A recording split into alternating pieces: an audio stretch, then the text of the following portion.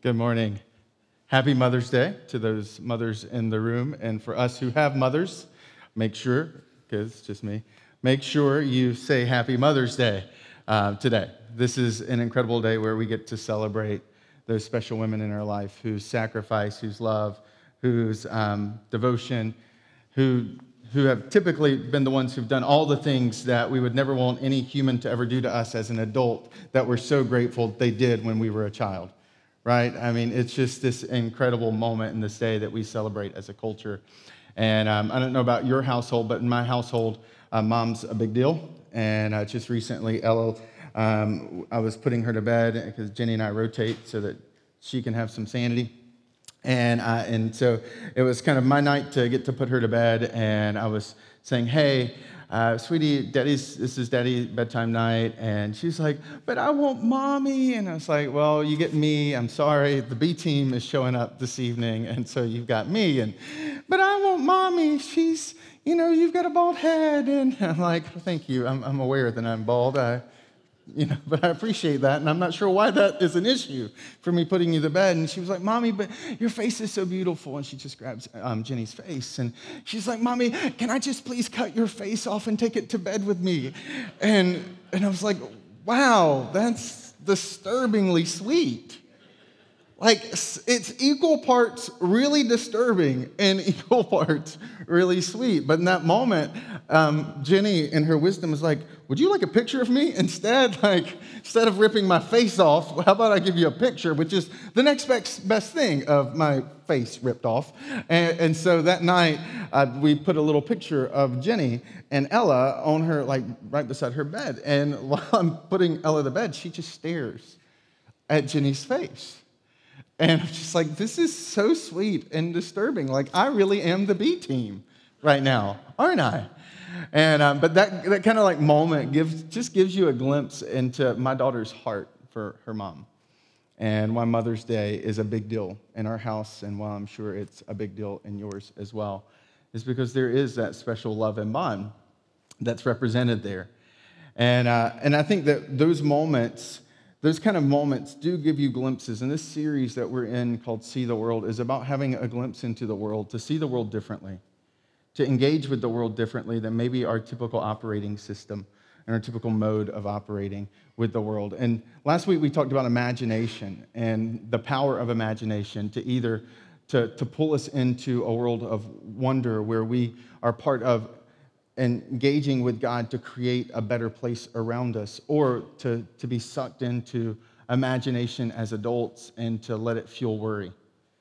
That as adults, we all have an active imagination. We just, most of the time, if we're not careful, we lost the use of it to create wonder and to inspire us into making the world a better place, and instead have used it to think through all the worst case scenarios in our day, and to get sucked up into insecurity and what did that statement mean, and all the ways that the world's pressing in. And that imagination is critical if we're going to begin to see the world, because imagination is an invitation from God to step into the world and make it a better place. And this week, we want to start to dive into what does that look like to begin to create a better place around you, to see the world, to engage the world differently.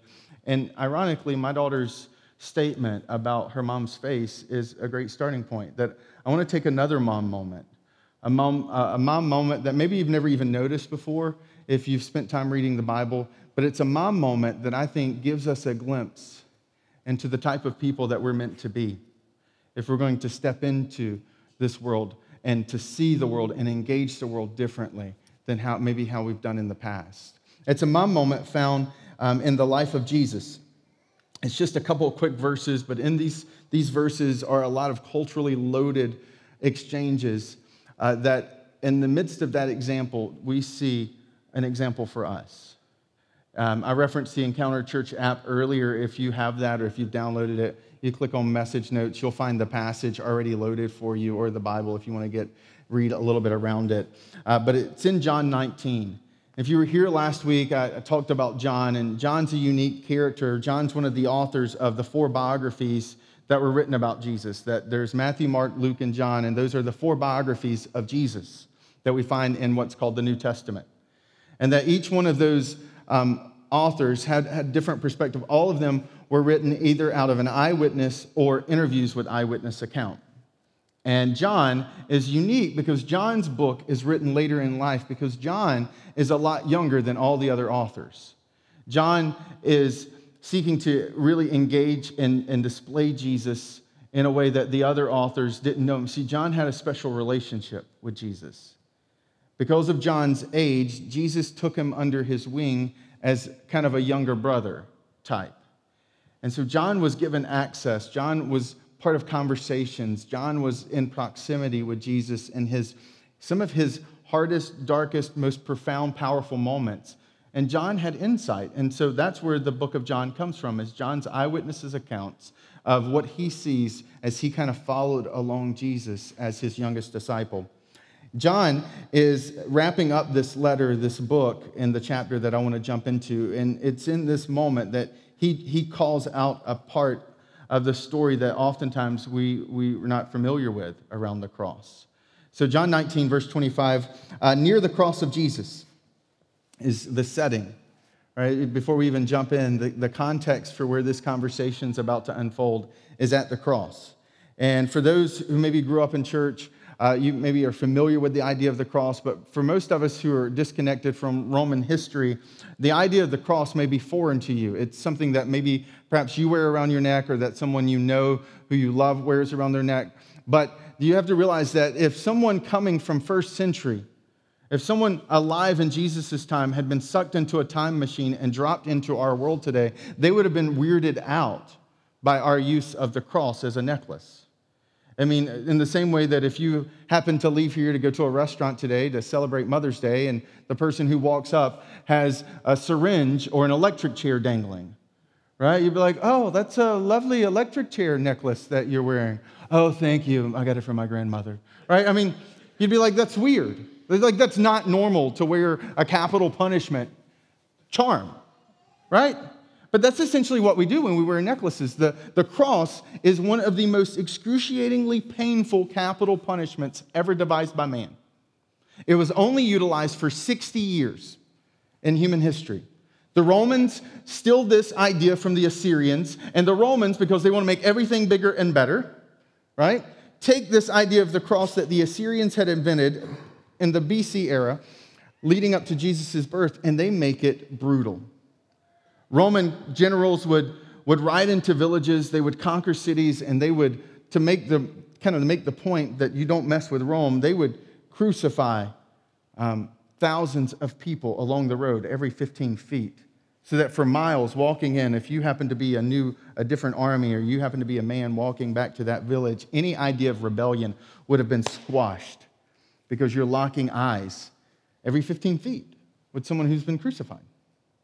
It's this brutal thing. Most of us aren't familiar with the mechanics. My undergrad was in biochemistry, and I remember jumping into the idea of the cross the first time I really ever studied it in college, and seeing it through the lens of the medical field and the physiological aspects. See, I would have told you prior to that that you die on the cross because you bleed to death. That's kind of most people's idea, is that it's just this, like, you're up there, you're dangling, it's painful, it's brutal. You probably bleed to death. But in the midst of that, that's not actually how you die. There's so much pain. Have you ever hit your funny bone? You ever felt how painful that is? That's a result of a nerve that runs along both arms, and you actually have an equivalent in your leg. And the Romans really were good because they would actually, those were the nerves they would target when they would hang someone on the cross. So think about that. You have a piece of metal stuck inside that nerve. Every time you move, it's like fire going up your arms and through your legs. And typically they would beat you so that you were almost to the point of exhaustion or collapse. Because the mechanics of the cross, when you would hang there, you didn't die on the cross because you bled to death. You died on the cross because you couldn't breathe. Because if you did this, and this is how your body weight's supporting, your diaphragm, the muscle that uses to expand your rib cage so that you can breathe in oxygen and exhale, which is essential for life, that mechanism, that your muscle is no longer able to engage by the way you hang. And so to breathe means you have to bounce up the cross to get a breath, and you have to endure the flame and the fire shooting through your nerves. and then you collapse again. And that people died on the cross not because they bled to death, but because the pain and the agony of suffering for every single breath you took would get so strong and so overwhelming, you eventually had no more fight in you to breathe anymore. And I know that you're like, I thought this was Mother's Day. Happy Mother's Day. But I want you to understand the cross. Because for many of us, even if you grew up in church, you never knew why the cross was this horrendous thing. We wear it around our neck. It's polished. It's jewelry. It's not a punishment. It's not a tool to destroy a human being in public display like it was then. And this is where Jesus finds himself. He finds himself in this excruciating, painful place on a hill outside of Jerusalem, completely embarrassed and on display in shame. And he's doing it according to Christian belief because of our brokenness, so that he could bring beauty out of our broken lives, so that he could restore hope where we've lost hope, that he's doing it for us. And you put yourself in just a frame, what your mind's experience for that brief second, that phantom pain that shot through your arm when I said the funny bone. Like, you can kind of sort of start to realize how excruciating that would have been for him. And this is where John picks up the story. He's like, at the cross stood his mother's sister, Mary, the wife of Clopas, and Mary Magdalene. So Jesus is there, and instead of having the crowds that used to follow him, instead of having the 12 that used to follow him, he's got a few people, predominantly mothers. That first of all, when we celebrate Mother's Day, it's because even at the cross, the only people that really stood by him were those mothers in his life. That they reflect this type of love that's stable and sturdy and dependable, no matter what, I got your back kind of love. And that's what we celebrate on Mother's Day. Is that, and Jesus at the cross, his mother, his aunt, and some of his close followers stay. And only one disciple that we know of is really close enough to hear the conversation playing out. And it's that disciple that serves as the backdrop. It says, when Jesus saw his mother there. And I don't want to jump over that because I think that that's so incredibly profound. In all that I just told you about Jesus and the agony and the anguish, sitting across, slightly down, about 12 feet from him is a woman who's experiencing her worst moment too. He's God on display, dying for humanity. Jesus' worst moment in life ever. And there, just 12 feet away, is his mother having her worst moment ever. Because I can't imagine that, as a parent, that the worst thing has to be to watch your child pass away before you do, right? I mean, that's got to be the most excruciating, painful event for a parent. But to add to that insult is to watch your child suffer on a cross in front of you. And that Jesus does something that, while it's only 5 words, we can miss how heavy it is. In the midst of his personal anguish, in the midst of his darkest moment, he was aware of her darkest moment too. And the reason that's so profound is, I don't know about any of you, but when I'm suffering, when I'm in pain, when I'm going through difficult circumstances, my MO is not to notice all those people around me. Right? When I'm sick, if I get something inside of me, viral or bacteria, you might as well bring in one of the machines that beep and hook me up to an IV and give me a nurse call button. I go flatline. I'm falling apart. I can't even get out, I can't even get a bottle of water. I need somebody to take care of me. You know, if I'm sick, I'm like, Jenny. She's like, yeah, it's hard to talk. Up closer. You know, I'm like, I want to update my will and bring in the lawyer. I'm like, I don't care what's happening around me. The house could be burning down. All I care about is my pain, my suffering, my agony. That pain, by nature, makes us very selfish, doesn't it? When you're hurting and when you're grieving, the most important thing in your world is you. And it's this profound act of Jesus lifting his eyes and he sees his mom. He notices her. That as people who follow Christ, or people in this room or listening online who say that we are Christians, we are not given an exemption in our pain, in our difficult moments, and in our challenging circumstances to become self-consumed. That Jesus does something that's incredibly profound and liberating. Even in his darkest moment, he still has an ability to see others and theirs too. And not only does he see her, it says that when he saw his mother there and the disciple whom he loved standing nearby, and the disciple whom he loved, that was the code word for John, the writer of this.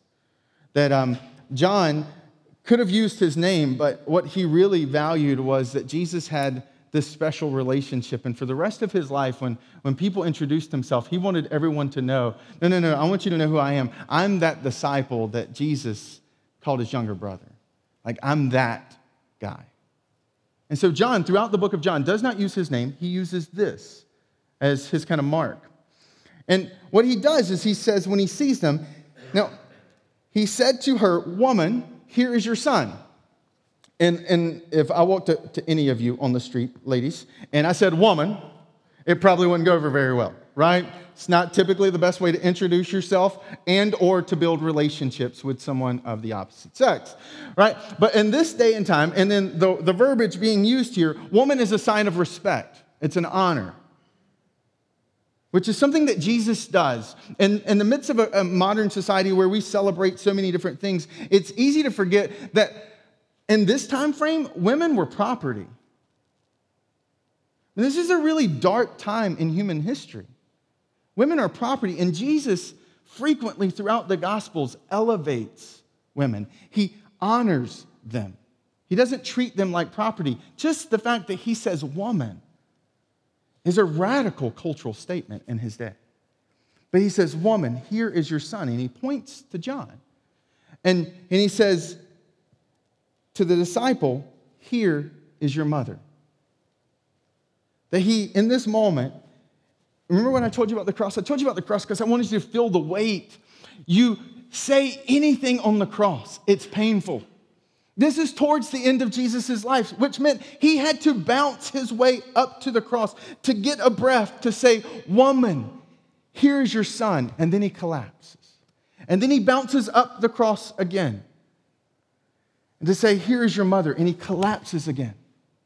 Like, it is an incredibly powerful, painful moment where he's arranging the future welfare of his mother. You see, underneath this, it's easy to run through this. The reason Jesus does this is that in his day and age, there was not a Social Security office. There was not a general welfare system. There was no concept of philanthropy the way that we have it today. If you were a widowed woman and you had no one else in your life, it typically meant that the death of your oldest son was your death. It's foreshadowing. Because there's no one to take care of you. There's no one to pay your bills. You see, what we know about Mary is that Joseph's passed away. She's widowed. And here she is on her cross, and her Social Security check, her welfare, her provision, her care is passing away right in front of her. And as the oldest son, he would have had a responsibility that would have passed on to him. He would have taken a promise and an oath that would have passed down when Joseph died. It would have been, as the oldest son, he bore the responsibility to take care of his mother. And in that moment, Jesus takes a breath and he arranges and fulfills a promise that he had given her when her dad died, when his dad, earthly dad, and her husband had passed away. I mean, Jesus kept his word on the cross to his mother. Like, that's heavy. When most of us would have looked at our circumstances and used it as an exemption, he fulfills his promise to her. And the reason he says, "John, here's your mother," is because if you notice how it says Mary, his mother, and his mother's sister, in verse 25? What most historians believe is that John, this young guy standing there, is his cousin, because John's mother is Mary's sister. So Mary, the mother of Jesus, is John and James's aunt. John is Jesus' cousin. This is why this cultural moment can be missed by us, is because this was a very appropriate thing to do, to pass on that responsibility to the next of kin that was available. He's saying, John, I'm dying. You have to take responsibility for her. Which is why when you read the rest of John 19, things that Jesus says on the cross after this moment is completely missed, because what happens is that John grabs Mary and he takes her away from the cross. And so there's moments that are not recorded in John 19, and it quickly goes to John 20, where Jesus is resurrected, because John is absent in all these circumstances because he has now become the provider and caretaker for Mary, the mother of Jesus. And here's why, to frame all of this, I think it's really easy in this powerful mom moment to say, oh, that's Jesus, he's God. He does that stuff. But what we see is not just Jesus being God who does that stuff. It's also Jesus giving us an example of what we should do too. And so let me press into our lives by pressing into his. You see, what Jesus was doing on the cross was that powerful mom moment gave us a glimpse into what he would have been taught growing up. It gave us a glimpse in not just the character of God, but the character of who Christ was specifically, and what he calls us to be as people who follow him. That a verse comes to mind when you read that moment, and you go back and you look, how as a Jewish boy would he have grown up? What would he have heard? What would the weight? What was those significant verses? What were those powerful moments that would have formed him? And one of those verses is a song that would have been sung, that he would have been intimately aware with, that comes from Psalm 15. Psalm 15, if you remember me saying this in the past, that the Psalms are the songbook. What we just did today with the lyrics on the screen was sing a modern-day songbook. The ancient Jewish people had a songbook too. It's called Psalms. And the Psalms, Psalm 15 was one of those songs that they would have sung. And Psalm 15 was all around the type, it was a song that was an inspirational song. Who are the type of people, what are the character traits of godly men and women? What are the character traits of people who reflect the best of what God has called us to reflect? And in Psalm 15, a series of character traits are sung about. And one of them, Psalm 15:4, is, I think, what's undergirding this moment with Jesus. And it's why I can say to all of us who are following Jesus and say that we're Christians and we want to reflect him, that this is our guidebook. This is our playbook, that Jesus pulls from this and who he is. In Psalm 15:4, we see this simple verse where it says that out of the question, who can ascend the holy hill? Like, what are the character traits of these people? And one of the character traits is he who keeps an oath even when it hurts and does not change their mind. That Jesus is a man who's sitting on the cross, dying and suffering, and he sees his mom, and he keeps his word to her. Even in the midst of his darkest hour, he sees her in the midst of hers too. And this is critical because for many of us, we're surrounded by words. We see words every day. They come into our phone. We see them on billboards. But you have to remember, Jesus didn't grow up in the society that we grew up in. He's growing up as a Jewish boy. And young Jewish boys are growing up in a world where words really matter. We see more words in the course of a week that Jesus probably ever saw in his entire lifetime. We are inundated with words, and because of that, we've lost their value. But Jesus grows up in a world and in a context where words matter so much that the Jewish mythologies of creation, the very origins of how God creates the world, is explained through God's speaking the world into existence. It's words that's the mechanism for creation. It's words that speak the world and the universe into existence. It's words. The Jewish faith, the Jewish people, the Jewish context that Jesus rises up in is very, very focused on the power of words and their significance. And one of the ways that they flesh that out is not just on the power of words, but that words are a contract. They're an exchange. Words mean something. That God can say, let there be light, and light happened. Words matter. And as a young boy, he would have known that his word matters. That just because it's easy to speak doesn't mean that it's easy. That words have weight to them. They have creation weight. They have shaping weight. They have life-changing weight. I mean, we forget how much words matter. Just recently, in the midst of this construction project, we had a reminder of that.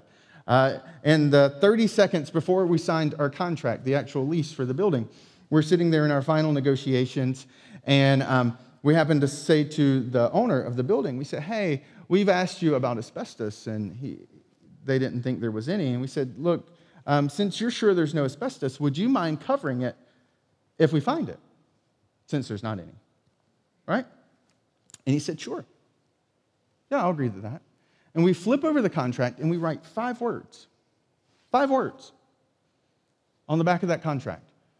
30 seconds later, we're shaking hands, we're walking out, it's done. The deal is set. The set, by the way, is within words. We used words to define that whole agreement. And those 5 words specifically come back to us 3 weeks ago when we're told that they found asbestos in the space. They found asbestos all over the floor in the space. About $50,000 worth of asbestos. And those 5 words saved us $50,000 because words matter and words have weight. And we live in a society where we skip over words' power. We say them, we speak them, we write them, we blast them, we tweet them. We do all kinds of fancy things with words, but one thing that we struggle to do with them is to keep them. You see, words only matter if you keep them. Some of you are in this room, and the biggest weight that you carry in your life is the fact that someone persistently did not keep their word to you. Some of you have had relationships broken, and you bear the burden of baggage because of someone's words. Whether they didn't follow through or whether they used them as a weapon. That words matter. And just because they roll off the tongue really easy doesn't mean that we should be flippant with them. That what should mark us, that what Jesus demonstrates on that cross is that what should mark us with our words are not how clever they are, it's not how verbose they are, it's not how much they rhyme or how succinct or how good of a tweet or a Facebook post, right? Or how powerfully binding that legal contract is that you wrote. What matters with our words is that we keep them. That what this world desperately needs is men and women, young women, who believe that when they say a word, it matters. That when we speak words, that we come with it with a passion to keep them too. Because for many of us, we carry the weight and the baggage of people's words that have not been kept. And we've allowed their inability to keep the words to mark how we see others. That all of a sudden the word I do doesn't quite have the same weight when you've walked through a divorce. Right? Because all of a sudden that word doesn't have, well, the first time it meant something, but now it doesn't.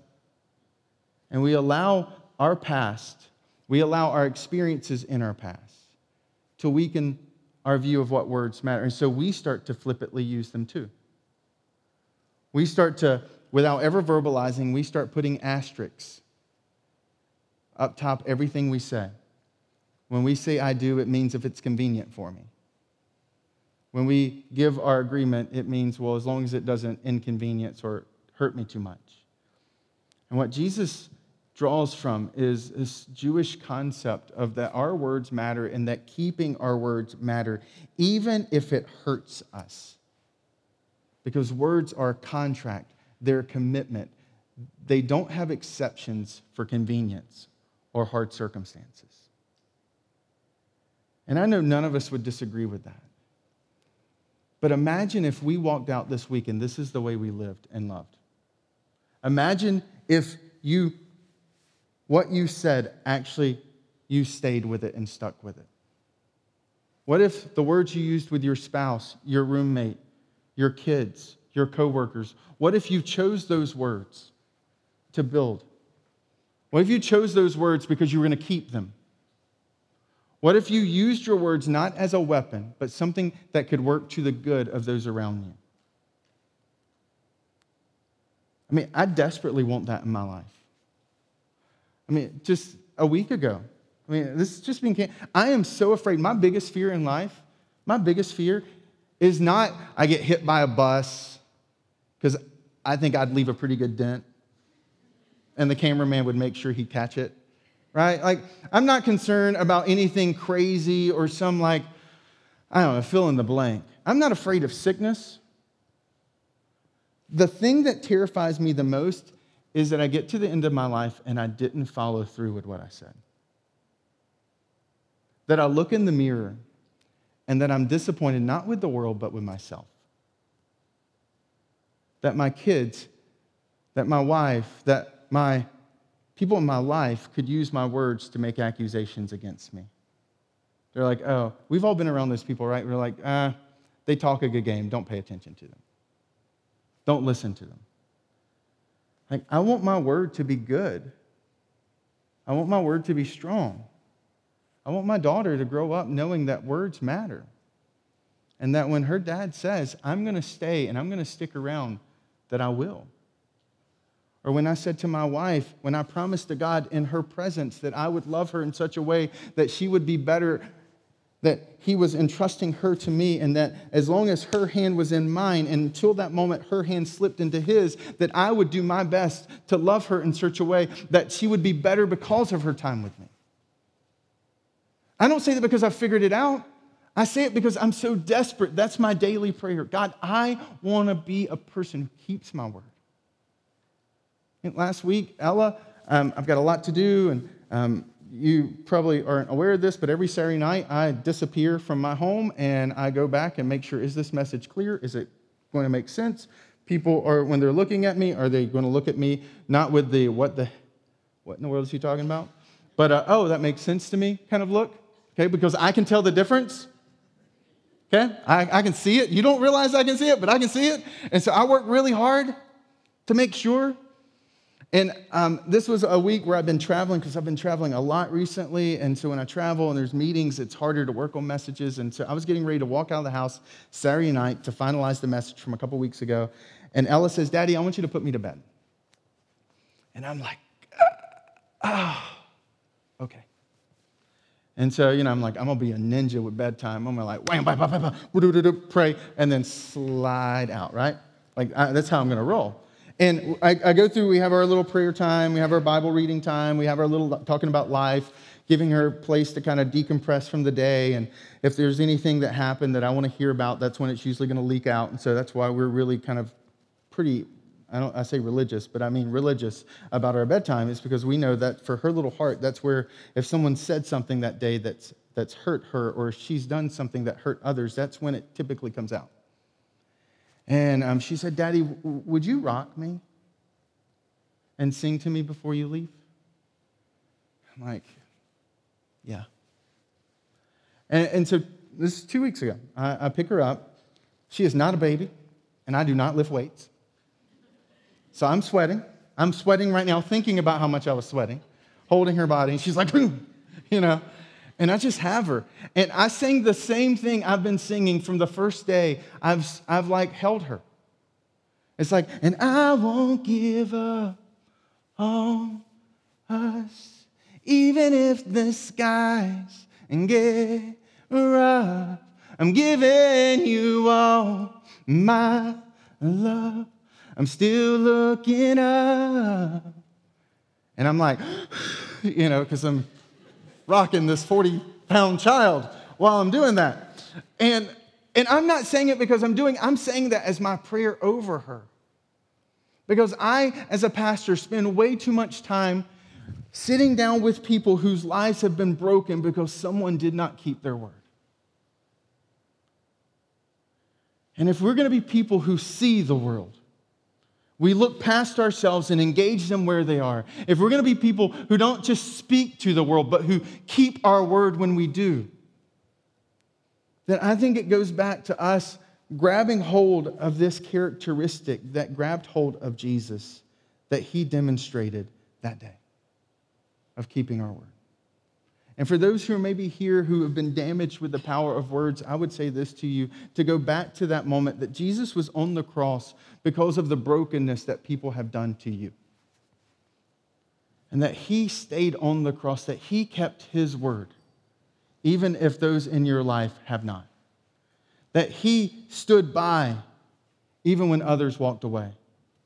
And that for those who are in this room who maybe your life has been plagued chronically by not keeping your own word, and you've brought brokenness into the lives of others, that I would remind you that the cross speaks forgiveness over you if you're willing to accept it. That there is a beauty in the very act that Jesus does on that cross to speak over you and I. And for those who are maybe in this room, and this is the first Mother's Day that you have had since losing your mom, or maybe you're here and you hate Mother's Day because Mother's Day is a reminder that you're still not a mom. That I would say that the cross speaks over you, that there is a God you can talk to who understands suffering, who has walked through dark nights and brokenness. And that it's not just the cross that speaks, but that it's the fact that even in all of that brokenness for you and me that he took on, 3 days later, he walked out of a tomb and he conquered it. And he brought life where there had been death. And I would say to those who are in the midst of seasons of grieving, that there is darkness and there is grief, but there's also joy that comes in the morning. And there's also a better day that you can engage with. That if your dreams have been stuck in a tomb, that in Christianity, we celebrate a God who calls tombs to be wide open and for life to breathe in them. That your marriage can be better than what it is right now. That your life can look different than where you find yourself. That is the message and the hope that Easter brings. That is the message and the love spoken over us. That's who he is when he sees his mom, and that's who we're called to be as we see the world. Let's pray. Jesus, thank you. Thank you for your grace. Thank you for your love.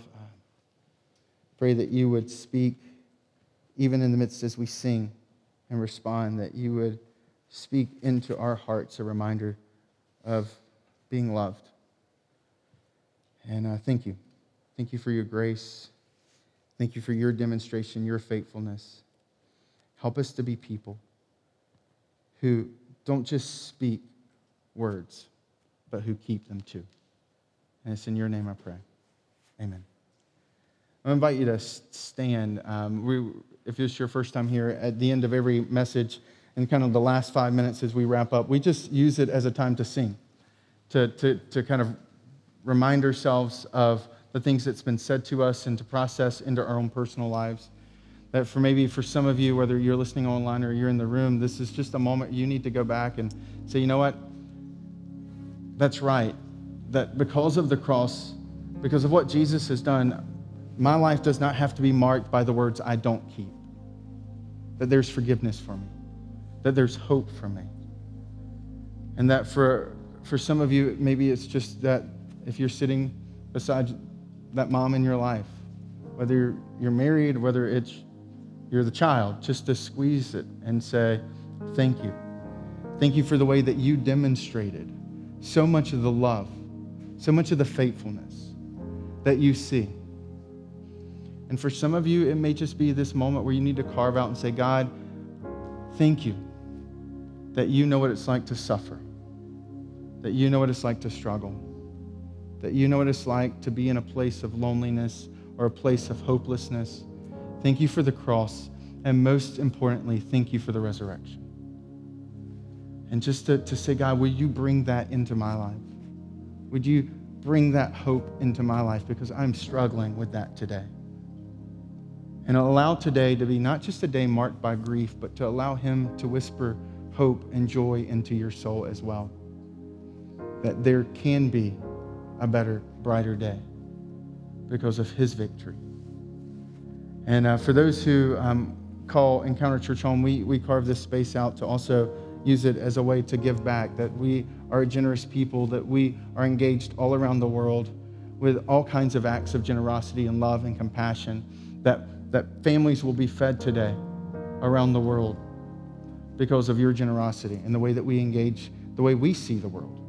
Because we believe that we should engage the hopelessness with hope. And we're able to do that, not just in our own community, but around the globe because of people who call Encounter Church home, using this time to give, whether through the app or through the basket that gets passed around. And for those who are maybe here for the first time, you'd like to start a conversation, get to know us, this is where you can use the connection card, or maybe in a prayer request, just to invite us into praying for you, because we take that as an honor, and we pray for you. We know that there are some struggles that are happening in the midst of your life right now. And so whatever that response needs to be today, I want to invite you into it. The band will lead us. And then afterwards, someone will come up and close us out, and we'll get to go and celebrate those incredible women in our lives. Thank you.